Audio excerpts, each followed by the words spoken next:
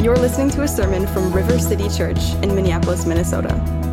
For more gospel-centered resources and to learn about our church, visit www.rivercitynpls.com.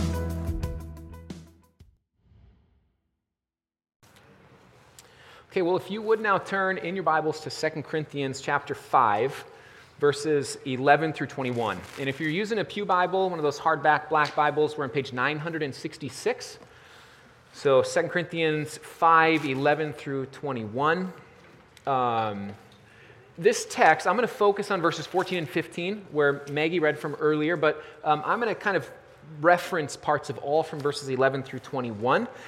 Since Maggie already read it, I'm not going to read it again, but it'd be good to have your scriptures open there so you can reference those places. This text is going to focus our prayer theme, our 31 days of prayer and fasting for the next month and then also throughout the rest of the year. And in particular, we're focusing on that phrase that's in verse 14, Christ's love compels us. And depending on what translation of the Bible you're using right now, if you're using one of those Pew Bibles, or as I often preach from the ESV Bible, you might be reading that and thinking to yourself, wait, mine says something different. And so I do want to address that a little bit. In the ESV, it actually uses the phrase, for the love of Christ controls us.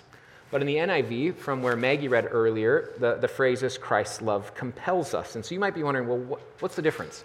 Why is it different in that way? And I'll talk about that today, because I actually think the difference helps us to understand the meaning of the word. Neither translation, I think, chose the wrong word, but actually together they help us get a more complete picture of what it means for Christ's love to compel us.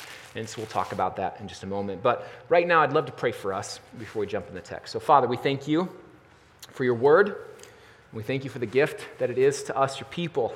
God, I'm so thankful that you have chosen to reveal yourself to us first and foremost in Jesus, the Word incarnate.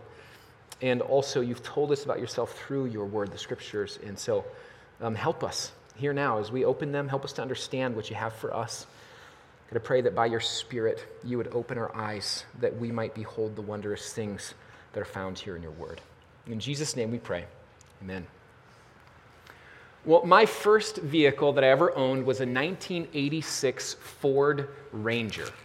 And I called it Big Red because it was red. There was more red than rust, but barely at some points. And I loved that truck. It was a 4-cylinder engine, 4-wheel drive, 5-speed manual transmission. I loved the things. I'd whip around these backcountry roads, and sometimes I'd go in the ditch. But the nice thing, it was so light, and it had 4-wheel drive. I'd just drive out and keep going. Just this great truck for a high school kid in rural Minnesota. But there was one really big problem. The gas gauge stopped working at some point in time, and so I started running out of gas all the time.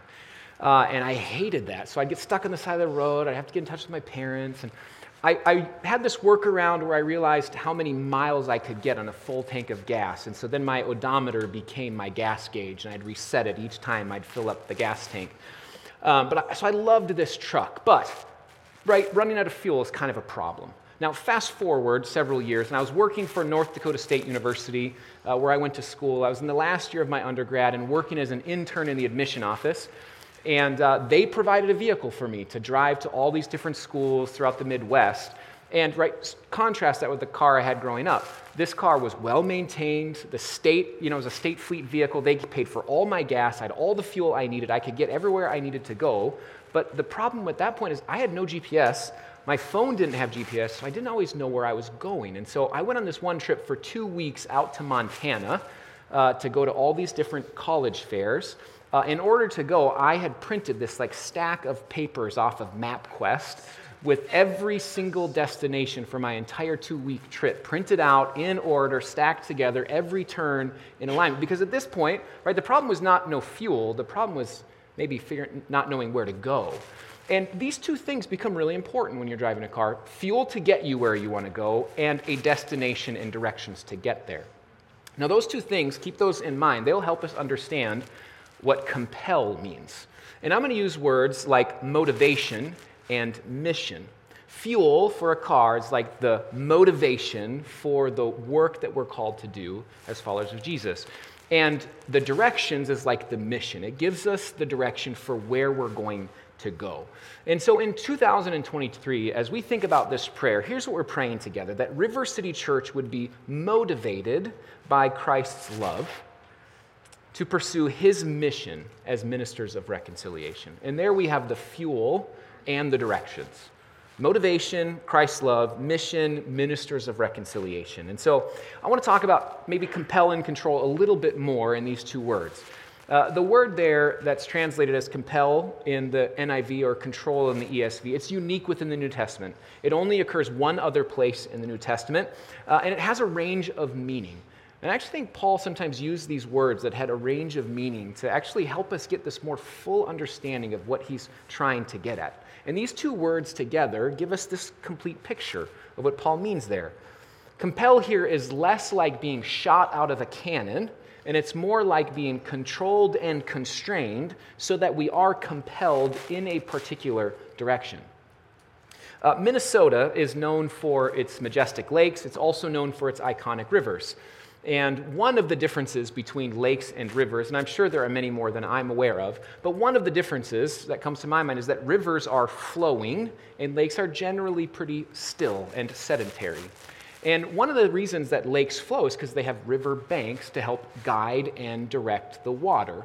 And if water were to kind of come over the top of those banks, at some point in time, the energy would be diffused and it wouldn't move anywhere anymore. So in fact, the banks not only control and constrain that river, but they also help to compel the water forward. Christ's love works like that. And when you think about these words like mission and motivation and how they map out these words compel and control, compel is like the motivation. We are compelled, we are motivated by the love of Christ. Controlled is kind of like the mission. It gives us the direction. It tells us where we are going. They are both absolutely necessary for us as followers of Jesus and necessary for us to understand what it means to be compelled by Christ. And if you think about someone, if you put motivation and mission into a matrix and you think about these two words in relationship together, if you think about somebody on the top left quadrant who is high on motivation but low on mission. They are highly compelled. They're someone that might be zealous and very active, but with really no direction. They are someone who might do a lot, but with no real purpose. And in fact, sometimes they actually might begin to undermine the purpose altogether. Maybe some types of people come to mind here. Pharisees and legalists can be like this. Highly motivated, but not necessarily moving in the direction of God's kingdom, or those who might become crusaders for a cause, and at some point in time, the cause becomes more important to them than Christ himself. These are people highly motivated, but not necessarily moving in the right direction. On the other hand, you might see somebody who's high on mission, but low on motivation. They know where they're going. They have a clear direction, but they don't get anywhere, like driving a vehicle without fuel.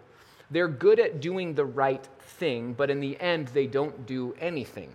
So the result is that they're no good for the mission anyway. But if we are high on both motivation and mission, if we are compelled and controlled by the love of Christ, then we'll be agents of reconciliation in the world. And that is what we're praying for in 2023 here at River City Church.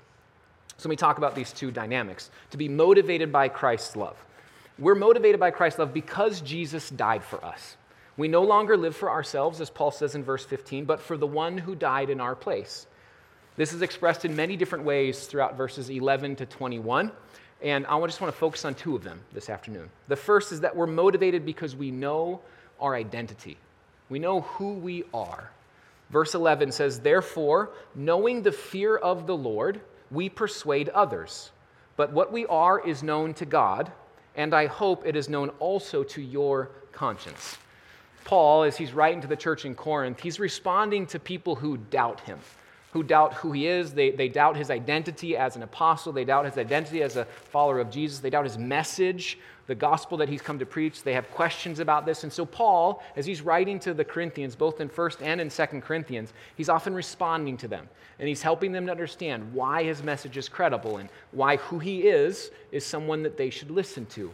And you'll hear words like super apostles, these people that he's kind of running up against in Corinth who want to undermine his mission. Well, he's defending himself to some degree to that. He's responding to that. But what he's saying here is basically, hey, I know who I am, and God knows who I am. What we are is known to God, he says. He knew who he was, and he trusted that God knew who he was. He didn't have any question about that. And if God knows who we are, and if we are confident in what God has said about who we are, then Paul is saying, hey, it doesn't matter what you think about who I am. It doesn't matter your assessment. His identity did not depend on their assessment. But he does say he hopes that it will be made clear to their conscience as well. He wants them to know who he is. He wants it to be clear to them, but his identity is not dependent upon it. And this is helpful for us if we are going to be compelled by Christ's love this year. What if we lived this way before our neighbors and our coworkers and our family and our friends, confident in who we are in Christ, knowing our identity, motivated by this? It doesn't matter what someone else's assessment of who we are is. What if we were confident in the way that we follow Jesus and live as followers of him, kingdom people in this world, not dependent on what other people think? The second way that we're motivated is we're motivated by Jesus dying in our place. The love of Jesus compels Paul because he is convinced that Jesus had died for him in his place. We see this in verses 14 and 15 and also in verse 21. 2 Corinthians 5:21 is one of my favorite passages in all of the Bible, where it says, "For our sake he made him to be sin who knew no sin, so that in him we might become the righteousness of God." This is one of the clearest verses in the Bible for what is known as the substitutionary death of Christ. And what that means is just simply, substitutionary means that Jesus died as our substitute. He died in our place. He took our place for the death that we deserved. The one who knew no sin, being Jesus, became sin in our place on the cross, so that in exchange we would get his righteousness. We would be made right before God. And these two things get traded. He takes our sin, we get his righteousness. He died in our place. This is the substitute that he was for us. Now, God didn't give us just instructions and advice in how we could be made right before him. Jesus came to die in our place to free us. And there's nothing more motivating than someone giving up their life for another. In Charles Dickens' book, A Tale of Two Cities, there are two men there, Charles Darnay and Sidney Carton, and they both loved the same woman, Lucy Manet. But Lucy chooses to marry Charles. Later in the story, during the French Revolution, Charles is thrown into prison, and he awaits his own execution by the guillotine. And Sidney is compelled to do something, and so he visits Charles in prison, and he drugs him and has him carried out, and he stays in his place. When a young seamstress who is also there on death row notices what has happened and realizes that Sidney had taken Charles' place, she was amazed by his sacrifice, and she asked him to hold her hand to help give her strength. She was deeply moved by this substitutionary sacrifice, and it wasn't even for her. And when we realize that Jesus did the very same thing for us, it changes everything. And our motivation to live for him becomes a central feature of our lives. And so we want to be motivated by Christ's love this year. If we want that to happen, then we need to be reminded of it regularly.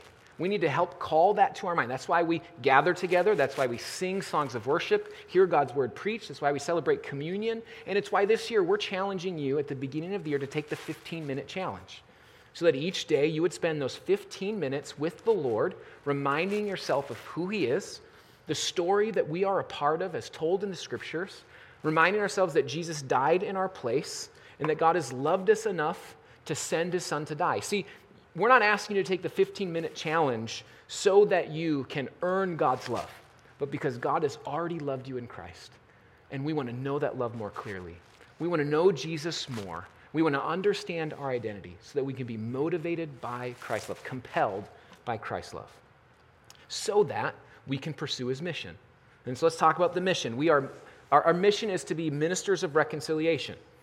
Now, some of you don't like the word control. And so when we talked about these two translations earlier, compelled by Christ or controlled by Christ, some of you are thinking to yourself, I much prefer the NIV translation over the ESV. Why'd they use the word controlled? Right? We want to be free people and autonomous people. We don't like to be controlled. But the reality is we need direction. We need Christ's constraint to help guide us as we move forward in life. Megan and I, shortly after we got married, about 3 months into our marriage, we traveled to China on a 10-day vision trip. We were praying about whether maybe we'd be called to the mission field. And so we were going there to explore that together. And it was in the spring. And so when we were on our way home, we flew into Fargo, where we were living at the time. And we looked out the window, and there was water in a lot of places that it should not have been. So we were flying back into Fargo right into flood season. And it was one of those kind of historic floods, a really, really bad one. So bad that NDSU actually canceled classes for a week so that students and faculty and staff could help fight the flood. And so we were loading sandbags and we were piling them up at the edge of the river to try and keep the river where it should be. Because water, rivers in particular, are beautiful things. They're helpful things, right? They're helpful for economy. They're helpful for recreation. They're important for us to water crops and all that. They're helpful when they stay inside the banks of the river. But when they start to flood and they run over their banks, they can become destructive very quickly. And this is, in some ways, like the Christian life. We can be highly motivated, but if not directed toward Christ's mission, then we can become destructive. We need Christ's love to not only motivate and compel us, but also to control us so that we're working toward his mission. And so I want to mention 2 ways that Christ's love directs us toward his mission. The first is the manner in which we complete the mission, how we conduct ourselves. If we are compelled by Christ's love and no longer live for ourselves, but the one who died for us, then we need to ask ourselves, how is it that Christ loved us? What was his manner of love? Our lives should mirror his conduct and his love. His love was sacrificial and servant-hearted. It was compassionate and it was kind. And here's why that matters.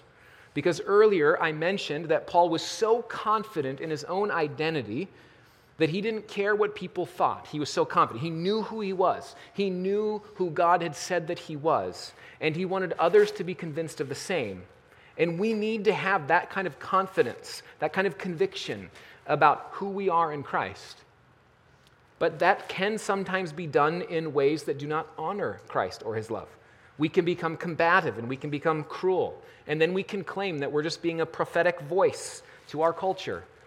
We can use the fuel to drive in the wrong direction, and the river of our zeal can be flooding the banks, and the results can be destruction. And that will be a temptation for us. As we see culture become more combative to one another, and some become increasingly more cruel to Christians, we may want to harden ourselves and to respond in a similar way, but that is not the love of Christ. And we are now controlled by his love. We live for him, the one who died so that we might live. So we should love Christ with deep conviction about who we are. And because we are so convinced of his love for us, then we should also love with his compassion as well. The second thing I want to talk about is our role as reconcilers in completing the mission. In verses 18 through 20, we get this great summary of the work that we get to be a part of as God's people. God has reconciled us to himself through Christ, and therefore we now have the ministry of reconciliation. And the word reconcile is used often in the scriptures, especially by Paul. And it's a word that he tries to get this big idea and summarize it in one word. Simply what he's trying to talk about is that reconciliation is the process where two parties that were at enmity or strife with one another, that those things have been worked through, that those things have been overcome, and unity has come again. They've been reconciled back to one another. This happens between us and God. It also happens between two people.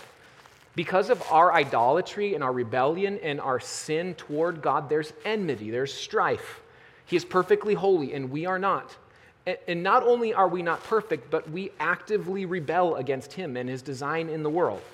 But God has reconciled us to himself through the death of Christ. And now we have the message of reconciliation. We are ministers of reconciliation in the world. God making his appeal to us, through us, to others. And so Paul writes in verse 20, we implore you on behalf of Christ, be reconciled to God. In a fractured world, we have a message of reconciliation. We believe that reconciliation is possible through Jesus. As Maggie said earlier, if we don't believe that that's true, then we don't have, what are we doing? Right? We believe that reconciliation is possible. It is available. There's power in the gospel, and we are ministers of this message. Reconciliation is possible between two people. It is possible between God and humanity. When we are reconciled to God, then the brokenness that is inside of us can be repaired as well. If we believe that we have been reconciled to God through Jesus, then we will be compelled to invite others to be reconciled to him as well. And I love how here from verses 11 through 20, we see Paul building toward this appeal. In verse 11, he's saying, hey, I know who I am, and I hope it becomes clear to you as well. But I'm not even going to commend myself to you, but just let me explain to you who I am. So he starts a bit non-committal. He's kind of soft. He's saying, I'm not going to persuade you. I'm not going to commend myself, but let me just tell you about who I am. And he starts to write about Christ's love, and he starts to write about the reconciliation that's available. And I feel like as he's writing, he just cannot help himself as this argument builds and builds and builds and overflows to this statement. We implore you, be reconciled to God. And I want that for us. That we would grow to love Jesus so much, to be so convinced of our identity in him, that we believe reconciliation is available, and we implore those around us to be reconciled to God as well. We are just over 2 months away from our public launch on March 5th, and I was talking with a church planter recently, and I asked him for advice on our launch today. What should we be thinking about? What should we be focusing on? And what he said to me was that more than anything else, what has to happen by March 5th is that our church must begin to see that our mission is more and more for the people outside of this room than just the people who have already come inside of it. What we have to become as a church is a people who are for those who are not yet here. Now, we've been through a lot as a church. We certainly have. And it's created, I think, it's just a supernatural level of unity among us. We are deeply committed to one another. And that is a good thing. That's a great thing. But it can also be hard sometimes to welcome people into something like that if we're not ready and prepared to do so. If we're not as deeply committed to those not here yet as we are to those who are here. So we must be committed to being ministers of reconciliation to those who are not yet among us. That is the number one shift that must happen in the next 2 months for us. To become, as a people who see this church as a means of reconciliation between others and God through Jesus. And so, let me summarize what I have said so far about our theme, prayer for this year from verse 14. Christ's love compels us. In 2023, we are praying that River City Church would be motivated by Christ's love to pursue his mission as ministers of reconciliation. And our motivation will come because of two things. We will know our identity in Jesus, and we will know that Christ died for us. Our mission will be pursued in a manner, or in the manner of Christ's love. We will conduct ourselves like Christ. And second, we will be ministers of reconciliation. And so now I actually want to give you extended time to respond to that. If we're going to have a month where we focus on fasting and on prayer, I actually want to give you some time to pray. And so those journals we handed out earlier, I actually want to encourage you to use that right now. We're going to give you about 5 minutes to just respond. And so you can pull that out, you can pray, you can journal, you can respond in whatever way that you want to. And I realize that for some of you, you're thinking, hey, 5 minutes is not nearly enough time for me to be thinking about all the things that we just talked about. And others of you are thinking, 5 minutes of quiet in this room of people feels awkward to me. And I realize there's people at all sides of that spectrum, okay? But we're going to give you 5 minutes. And even if you don't know what to do, ask God's Spirit to just help you in this time. Pray, journal, respond, and then I'm going to come up and lead us in a time of communion in a little bit. So go ahead and take those 5 minutes to respond as you think about how Christ's love will compel you this year and how you'll participate in this mission with us. Thank you for listening to this sermon from River City Church. If you found this resource helpful, we encourage you to share it with your friends and family. We exist to see weary lives renewed through relationship with Jesus in the Twin Cities and beyond.